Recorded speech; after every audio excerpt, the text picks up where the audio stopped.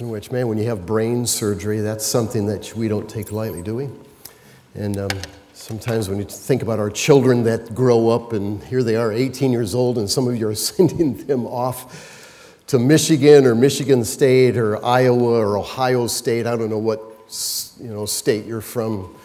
I'm from UCLA, and that's where our kids grew up out in California. But it's a little bit sobering to think about how quickly life goes by. And so if you are here for the first time, welcome. We are glad that you're here. Sometimes we have moments of soberness like we have had this morning, and that's good. I think that there is a good place for us to have these moments where we get a little bit sober and our heart has moments to reflect. And then there's times where we raise the roof in joy, and sometimes we experience that as well. So if you're here for the first time, we invite you to come back, because there will be hopefully opportunities for you to experience all of that in the worship experience. I would like to give you two gifts this morning. And here's what I'd like to do. I'd like to give you two things. And these two things are hopefully gifts that you will have in the next 30 minutes, 35 minutes. I want you to leave with these two gifts, okay? Here's the first gift. I don't know if you're familiar with this person, the lion from The Wizard of Oz. He's one of my favorite characters in The Wizard of Oz. I love this speech that he gives. Here's his speech. Courage. What makes a king out of a slave? Courage. What makes the flag on the mast to wave? Courage. What makes the elephant charge his tusk in the misty mist or the dusky dusk? What makes the muskrat guard his musk? Courage. What makes the Sphinx the seventh wonder? Courage. What makes the dawn come up like thunder? Courage. What makes the Hottentot so hot? What puts the ape in apricot? What have they got that I ain't got? Every time I read that, I have to laugh out loud. It's just a wonderful speech. And then Dorothy and the Scarecrow and the Woodsman, they all say together in unison, courage. You can say that again, huh? And this morning, I would like to give you some courage. If you respond to life like I do, I oftentimes will respond to what the lion in The Wizard of Oz says. I need courage for another day. I'd like to give that to you at the end of these 30 to 35 minutes that we spend together. The second thing I would like to give you this morning is I would like to give you some preparation. Some preparation. If you were supposedly going to have a baby, let's just imagine that you were going to hear that you were going to have a baby. And for some of us, that might be a little bit surprising, but what would you do if somebody came to you and says, you're going to have a baby in 7-8 months from now? What would you do? You would most likely prepare for that event. At least I would hope that you would prepare for that event. We are going to talk about a subject this morning that I think most of you don't want to talk about, and most of us resist this subject that we're going to look at in the next couple of minutes. When we talk about eschatology, and the word eschatology is a term that basically means we're going to talk about events that are coming up in the future. We have a timeline that we live in, and eschatology is talking about future events. My purpose this morning is not to scare you. My purpose is to prepare you. The Bible has an awful lot to say about future events. And I think we need to take that and realize that the Bible does not leave us in the dark about future events. And some of us say, you know what? I don't want to read the book of Revelation. I don't want to talk about future events because it just scares me. And I don't want to scare you. I want to prepare you, because I believe that the Bible gives us glimpses of the future to prepare us, not to scare us. And I want to give you those two gifts, encouragement, and I also want to give you preparedness. I want to take two things from you this morning. And if I'm going to give you two gifts, I want you to release two things that I think you might have in your hands this morning. The first thing I'd like to take from you is I'd like to take your gun. I'd like to take your gun. Now, hear me out. Just hear me out. I know that some of you that are gun advocates, and I'm not wanting to take away the Second Amendment of our right to bear arms, okay? Just hear me out. I would like to take your gun from you because many of us have these thoughts in the back of our minds almost on a daily basis. We say to ourselves, I do, how about you? How long, God, until you do something? Do you say that in your heart? If you watch the news and you watch a rapist that rapes young children and you say, when is God going to bring justice? When is God going to step in and do something? When is evil going to see its end? There's going to be a day when God's going to say one word, enough. It's coming. It's coming. Here's what the gun represents. The gun is a representation of our revenge towards evil. Because many of us will want to have revenge in our hearts and say, and rightfully so, it's a God-given place in our hearts to say there's justice. God will not allow this to go unpunished. He will bring a point when he will say enough. The Bible says this in Romans chapter 12, do not take revenge, my friends, but leave room for God's wrath.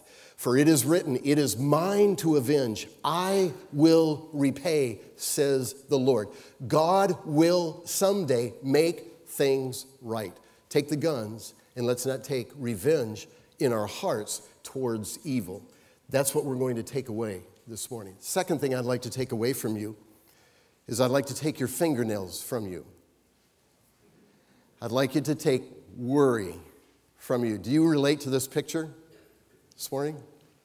You watch the news, you see what's happening. We're in an election year, and they are saying that this election year there's been nothing like it. We've never seen an election like this election.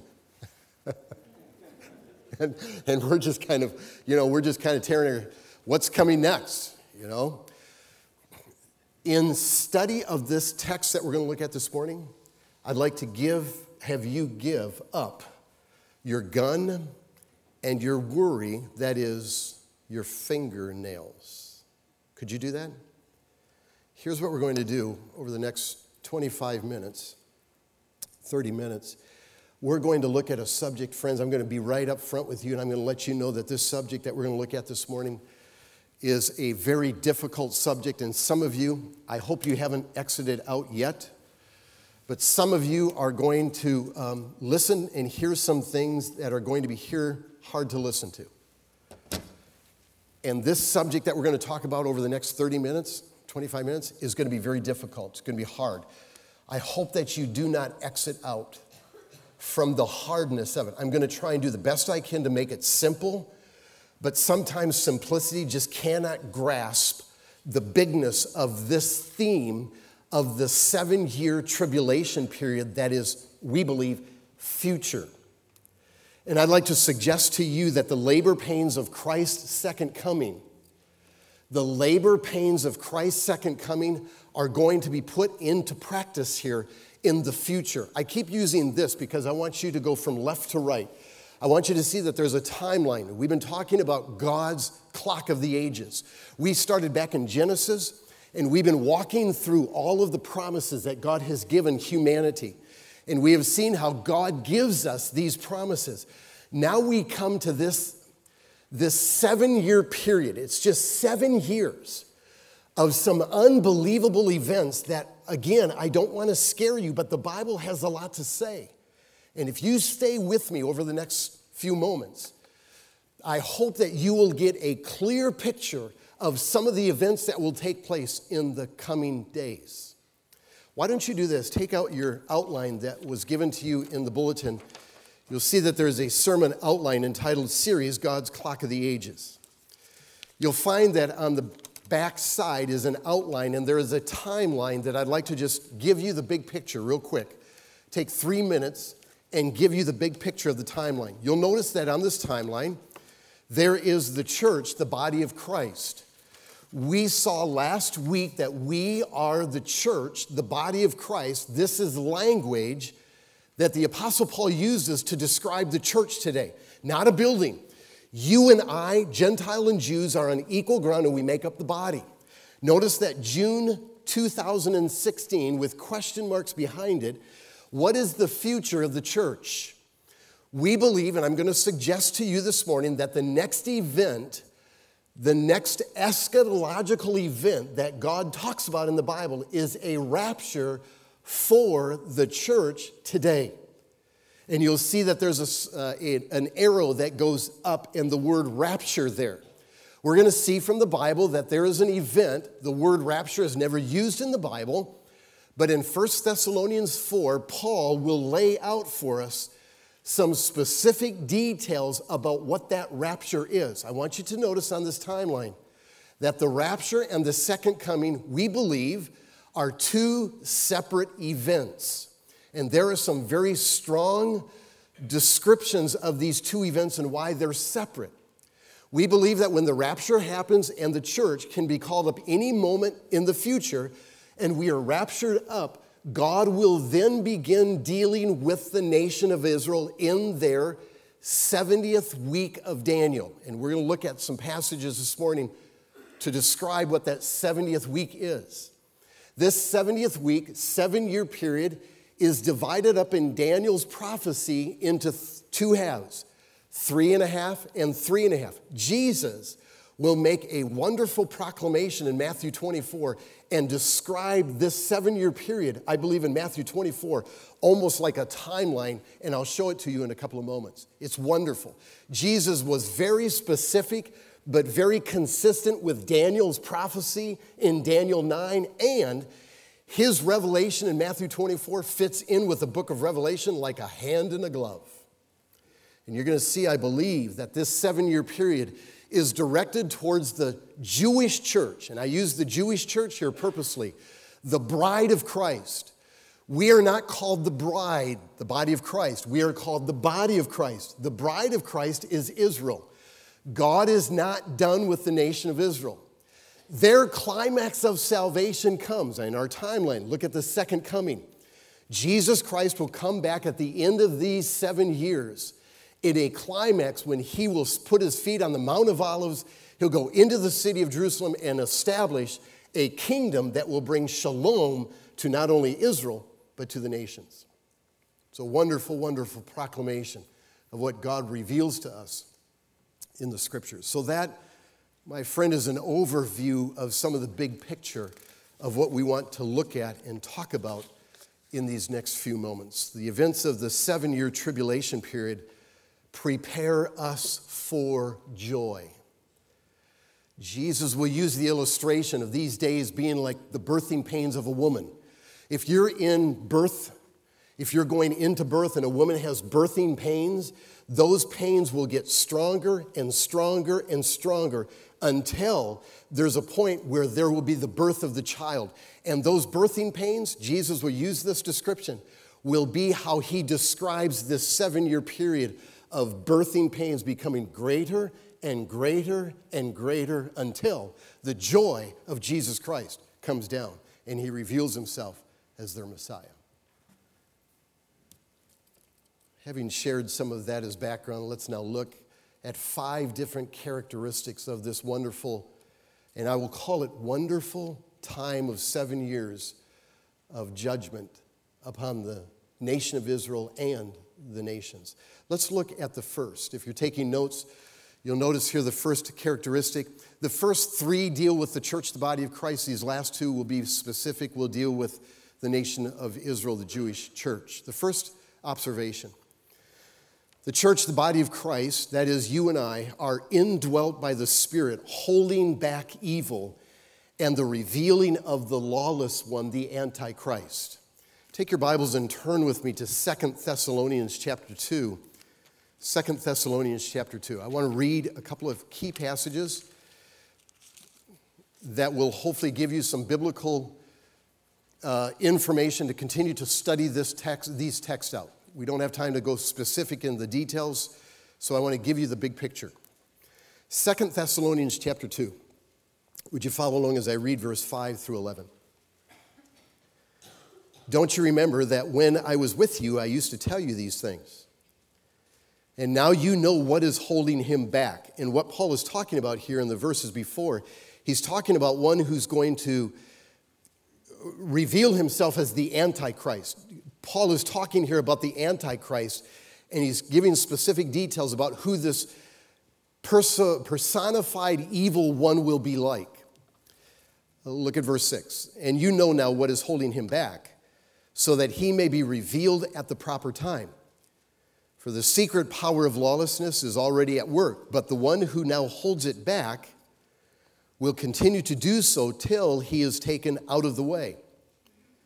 And then the lawless one, that is the Antichrist, will be revealed, whom the Lord Jesus, look at this, will overthrow him with the breath of his mouth and destroy him by the splendor of his coming. The coming of the lawless one will be in accordance with the work of Satan, displayed in all kinds of counterfeit miracles, signs, and wonders, and in every sort of evil that deceives those who are perishing. They perish because they refuse to love the truth and so to be saved. For this reason, God sends them a powerful delusion so that they will believe the lie, and so that all will be condemned who have not believed the truth, but have been enlightened in wickedness. We find here that the Antichrist is going to be revealed when he is taken out. Who's the he here? We believe that the he here is the Holy Spirit who is holding back evil. The Holy Spirit indwells us when we came to faith in the Lord Jesus. We were baptized into Christ, and now every believer, if you believe in Christ, God places you by the Spirit into Christ without human hands, but with the divine hands of the Spirit. He baptizes you into the body of Christ, and we are now indwelt by the Holy Spirit. When the rapture takes place, the Spirit of God, we believe, will take the church, the body of Christ, and remove us out of the world. And when that happens, the Antichrist will be revealed. I think that's what Paul is talking about here in this passage. It's interesting that this Antichrist is given specific details in the book of Revelation, chapter 13. You might want to jot this passage down. Let's not turn there. Let me just read these verses for you. The beast, that is the Antichrist, had a loud mouth, boastful and blasphemous. It could do anything it wanted for 42 months. And in the book of Revelation, 42 months is 3.5 years, approximately. It yelled blasphemies against God, blasphemies against his name, blasphemies against his church, especially those already dwelling with God in heaven. God takes the church, brings us up into the heavens, and now he's going to deal with the Antichrist and with the nation of Israel. It goes on. It was permitted to make war on God's holy people, I think Israel, and conquer them. It held absolute sway over all tribes and peoples, tongues and races. Everyone on earth whose name was not written from the world's foundation in the slaughtered Lamb's book of life will worship the beast. The beast will be one who will rule over the whole world, and he will have control over the world for a very, very short time. But just like Jesus was the personification of deity in his coming, this Antichrist will be the personification of evil. We want to see what evil will look like? The Antichrist will be the personification of it. There's a second characteristic to this time here, and in your notes, let's move on to number 2. The church, the body of Christ, us, will be rescued from the coming wrath. Turn back a page or two to 1 Thessalonians chapter 1, verse 10. Look at 2 verses here in 1 Thessalonians. By the way, 1 and 2 Thessalonians, both of these books are written with the theme of eschatology. And so there's some themes here that we need to realize as we read through these 2 books of 1 Thessalonians and 2 Thessalonians. Look at 1 Thessalonians chapter 1, verse 10. Let's go back to verse 9. For they themselves report what kind of reception you gave us. They tell how you turned to God from idols to serve the living and true God. Verse 10. And we wait for the Son from heaven, whom he raised from the dead, Jesus, who what? He rescues us from the coming wrath. Skip over to chapter 5, verse 9 of the same book. Chapter 5, verse 9. Paul will say it again. Chapter 5, verse 9, for God did not appoint us to suffer wrath, but to receive salvation from our Lord Jesus Christ. The church, the body of Christ, us. We believe that we have been saved from the coming wrath that will be poured out during this period of time. And we believe that Paul is referring here, the same word for wrath that he uses in 1 Thessalonians is the same word that's going to be used in the book of Revelation when God pours out his wrath upon humanity during that time of tribulation, during the 7-year tribulation. We have been saved from the wrath to come. God will say, enough. Look at the third characteristic here of this period in preparation for it. Again, we're looking at us, the church, the body of Christ. So in your notes, please note, and I hope that you're taking notes. I hope you're not doing your geometry. I know you got classes that are coming up, but I hope that you're still with me. Are you with me? Okay, third characteristic. Stay with me. The church, the body of Christ, number 3, will be caught up together with believers who have fallen asleep in Christ to meet the Lord in the air. And look at 1 Thessalonians chapter 4, verses 13 through 18. This is the classic passage that Paul, we believe, describes the rapture for us. Look at what he says. In 1 Thessalonians chapter 4, verse 13 and following. Brothers, we do not want you to be ignorant about those who have fallen asleep, or to grieve like the rest of men who have no hope. We believe that Jesus died and rose again, and we believe that God will bring with Jesus those who have fallen asleep in him. According to the Lord's own word, we tell you that we who are still alive, who are left till the coming of the Lord, will certainly not precede those who have fallen asleep. For the Lord himself will come down from heaven with a loud command, with the voice of the archangel and with the trumpet call of God, and the dead in Christ will rise first. After that, we who are still alive and are left will be caught up together with them in the clouds to meet the Lord in the air. And so we will be with the Lord forever. Therefore, encourage each other, encourage one another with these words. This is what Paul will talk about in Titus as the blessed hope of the believer. We are gathered with those who have fallen asleep, who have died in Christ. The scripture never refers to death for the believer as death because Christ died for us. We fall asleep in Christ. My brother Donnie died when he was at 18 years old. He believed that Jesus died for his sins, and I believe that his profession of faith put him in Christ, and because he died in Christ, if Christ comes back this next week, Donnie's soul will be united with his new body, and he will be resurrected, and he will go first, and then I will follow him, and we together will meet in the clouds to meet the Lord in the air, and we will be with him forever. That's the promise for the body of Christ, the church that you and I are a part of.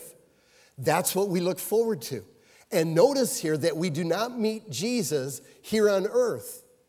The Bible tells us, Paul says, that we are citizens of the heavens. I believe that the church, the body of Christ, will be resurrected, and we will be resurrected into the heavens, and we will spend eternity from there. By the way, in Revelation, there is a war that happens halfway through the 7-year period, and Lucifer gets kicked out of heaven. There's a war that takes place in the heavens. The church, the body of Christ, is lifted up, and we are taken up into the heavens. And Paul says, and we will live, therefore, encourage, find courage. Find courage, not from a lion, but from the lion. Be encouraged with that. Don't be afraid. Don't worry. Know that this is true. And so these 3 characteristics really focus in on the church, the body of Christ, you and I. But now, let's do this. Look at 2 characteristics that get very specific about this time. Look at number 4 and number 5 in your notes. The 4th characteristic. The day of the Lord, that is the Jewish church, the bride, the day of the Lord consists of great suffering and blessings. The suffering will be as labor pains of a pregnant woman for Israel's priestly purification. Take your Bibles and turn over to Matthew chapter 24. As you're turning to Matthew 24, and I hope I haven't lost you. I'm not hearing a whole lot of Bibles turning. Maybe you're writing. I hope that you're still with me. I know this is heavy. I know that there's a lot here. Some of you are saying, I can't keep up. Stay with me. Please stay with me. There's a lot here for us to chew on. We're not going to solve it all in 35 minutes. I guarantee you. This is going to take a lifetime of study. So grab what you can. In Matthew 24 here, Jesus is going to describe, I believe, the 7-year tribulation period, and I can prove this to you very simply.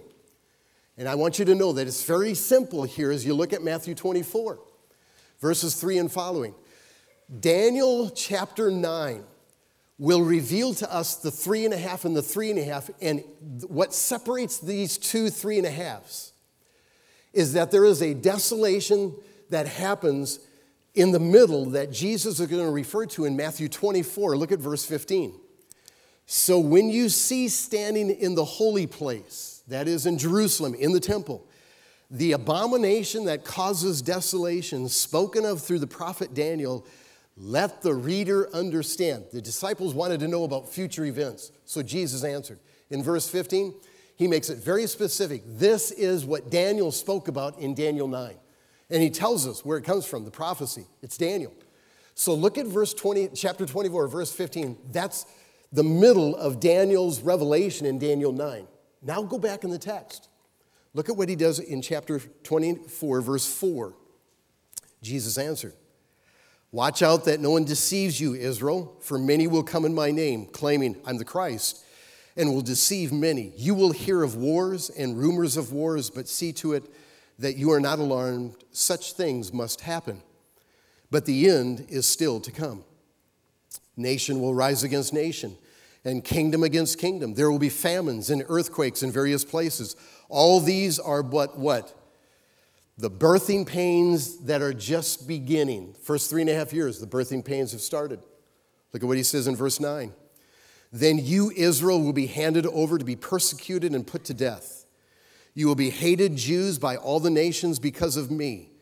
At that time, many will turn away from the faith and will betray and hate each other. Many false prophets will appear and deceive many people. Because of the increase of wickedness, the love of most will grow cold.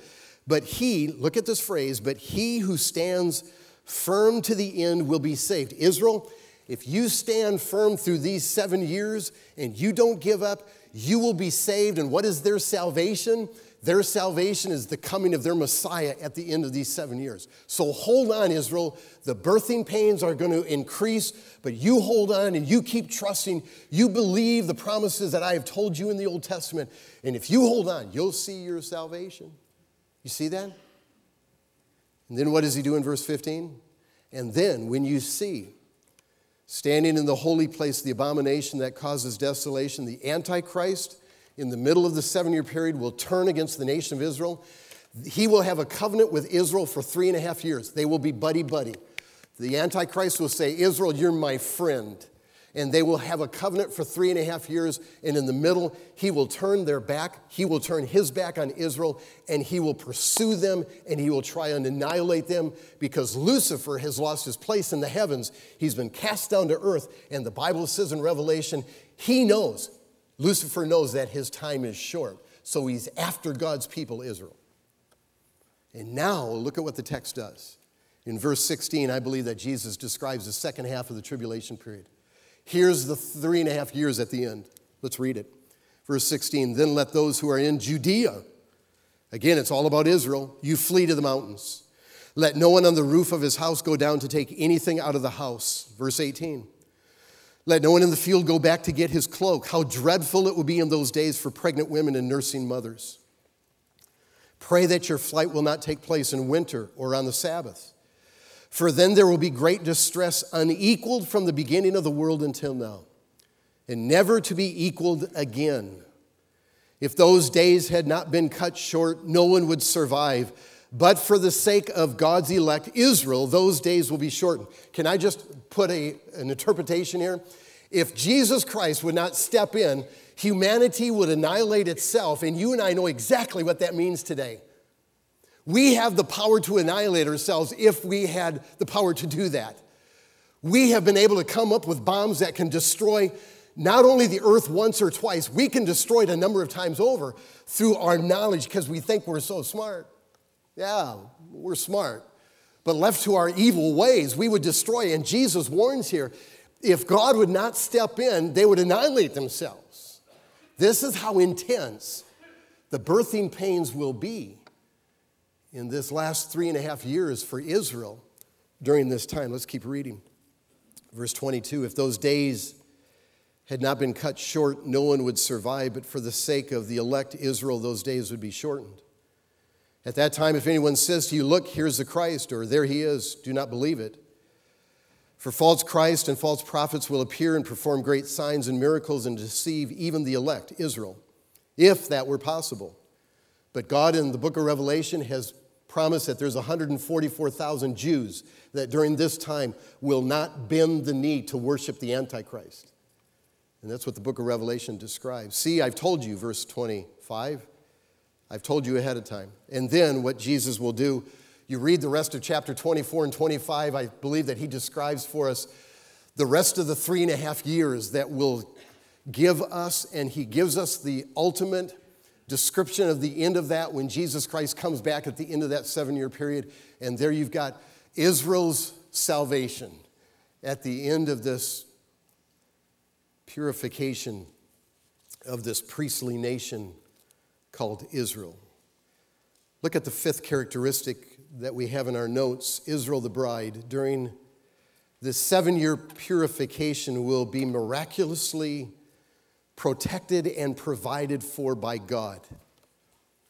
Take your Bibles and turn back to the book of Revelation. You probably knew that we would eventually get there, because the book of Revelation, I believe, is a description for the nation of Israel, the bride, for this 7-year period of suffering that they're going to go through. I do not believe that the book of Revelation is written specifically to the church, the body of Christ. The church, the body of Christ, is raptured out, and then God will pick up again with the nation of Israel. And the book of Revelation is not a scary book. It's a book of promise that Jesus Christ will overcome through the nation of Israel during this 7-year period. It's a wonderful proclamation of preparation, not only for Israel, but for us, the rest of the nations. Look at Revelation chapter 12.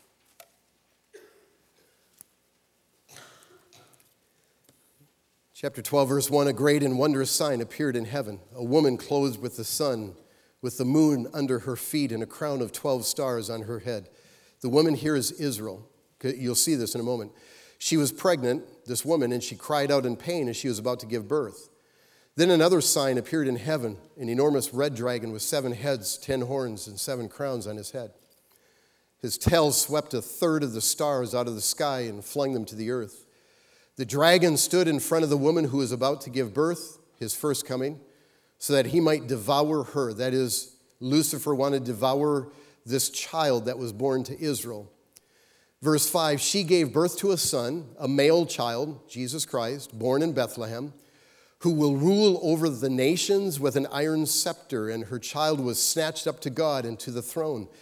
So we find here that the first coming was part of God's plan. He became a child in Bethlehem, born in Bethlehem. He was born, and Lucifer tried to destroy him a number of times. Remember? At an early age, he tried to kill him when he was just a young child. So we know that there was a spiritual war that Lucifer was out to try and kill this incarnate one, Jesus Christ, but God snatched him up and ascended him up to heaven. Now look at what the passage says in verse 6. The woman, that is Israel, fled into the desert to a place prepared for her by God, where she might be taken care of for 1,260 days, or 3.5 years.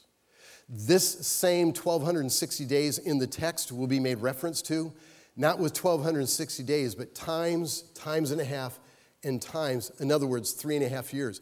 You'll find that the war that takes place in heaven is here in verse 7. And there was a war in heaven. Michael and his angels fought against the dragon, and the dragon and his angels fought back, but he was not strong enough, and they lost their place in heaven. The great dragon was hurled down. Don't miss it. He'll tell you exactly who he is.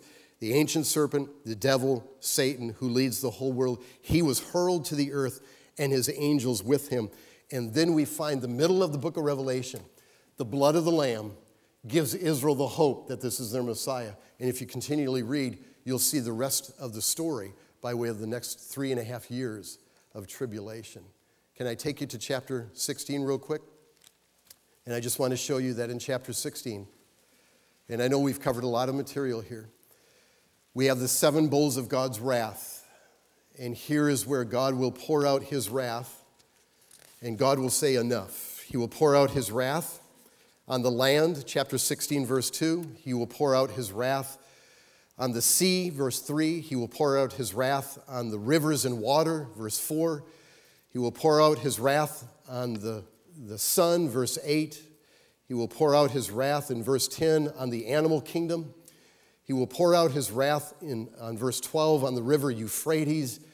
And you say, why would God do this? Because God is a holy and God is a righteous God. And there's a time and a place for the judgment of God to fall. I'd like to read verse 17 through 21 for us as we bring this to a close. Follow along. This is from the Message in some words that we might be able to understand. Revelation chapter 16, verse 17 says, "The 7th angel poured his bowl into the air. From the throne in the temple came a shout, 'Done,' followed by lightning flashes and shouts, thunder crashes, and a colossal earthquake, a huge and devastating earthquake, never an earthquake like it since time began." God is going to take the earth, he's going to shake it like never before, and he's going to cleanse it. He's going to continue in the passage. "The great city split 3 ways, that is the city of Jerusalem. The cities of the nations toppled to ruin. Great Babylon had to drink, and Babylon is the world system of the evil one. Great Babylon had to drink the wine of God's raging anger. God remembered to give her the cup. Every island fled, and not a mountain was to be found. Hailstones weighing a ton plummeted, crushing and smashing men and women as they cursed God for the hail, the epic disaster of hail." And these, my friends, I believe are the birthing pains that bring the conclusion. Turn over to chapter 19, and here's the conclusion. We don't have time to read it, but I'd like you to read Revelation chapter 19. Please do not be afraid of the book of Revelation. It is a book of preparation for us. Read chapter 19, and you have the climax of the second coming of Christ, where Jesus will come back, and he will come on a white horse. He will not come as a lamb to be slaughtered. He will come as a king to rule over Israel and the rest of the nations. This is what I would like to give you this morning: courage by what you've heard. That's what Paul says in 1 Thessalonians. Be encouraged with these words. I know this is a heavy subject. I know some of you have exited out. I know some of you say, you know what, I'm not interested. Just let me live today. And we live with our parameters like this. And God never intended us to live this way, like a horse going down the path with this blinders on. He wanted us to live with the big picture in mind. Don't be afraid to embrace the future events of what God has promised in his word. Be encouraged. Be prepared. The church is going to be raptured up soon. Realize that the time is short. Paul thought it was going to happen in his day. I believe with all my heart that we are moving very quickly to possibly the day when the church will be raptured up soon. That's what we're looking for. And when we are taken up, then God will deal again with the nation of Israel, and God's got this. Give up your gun. Realize that God will bring judgment someday. We do not have to be the ones that judge. Let God do that. And also, rest in the promises here, and don't worry. Continue to watch the news. Continue to be informed. Don't put your head in the sand. I don't believe that believers need to hide in the sand. Please vote this next election. Dare us not vote. We have a freedom in our world that the world has never seen. Please vote. And I don't care who you vote for, but just vote and take the freedoms that God has given you to do that. I pity the church today that says politics and religion do not mix. And I say to that, hogwash. Jesus Christ is involved in politics to the very nth degree. And I believe that we need to be well informed, and we need not put our head in the sand. So vote. Stay informed, but don't worry. Cast your cares upon him. Believe that he's got this. and put your faith in Christ and let grace trump everything that you and I face, even brain surgery. And when the world goes through their brain surgery, God will have it. Because Christ is coming back. And when he comes back, oh, what a day that will be. I hope your soul yearns for that. If it doesn't, we need to do more study in eschatology. Because that's the hope that God gives us. Oh, God, help us to be people of grace, to have courage, and to be prepared. Give up your guns and give up your worry. God's got this.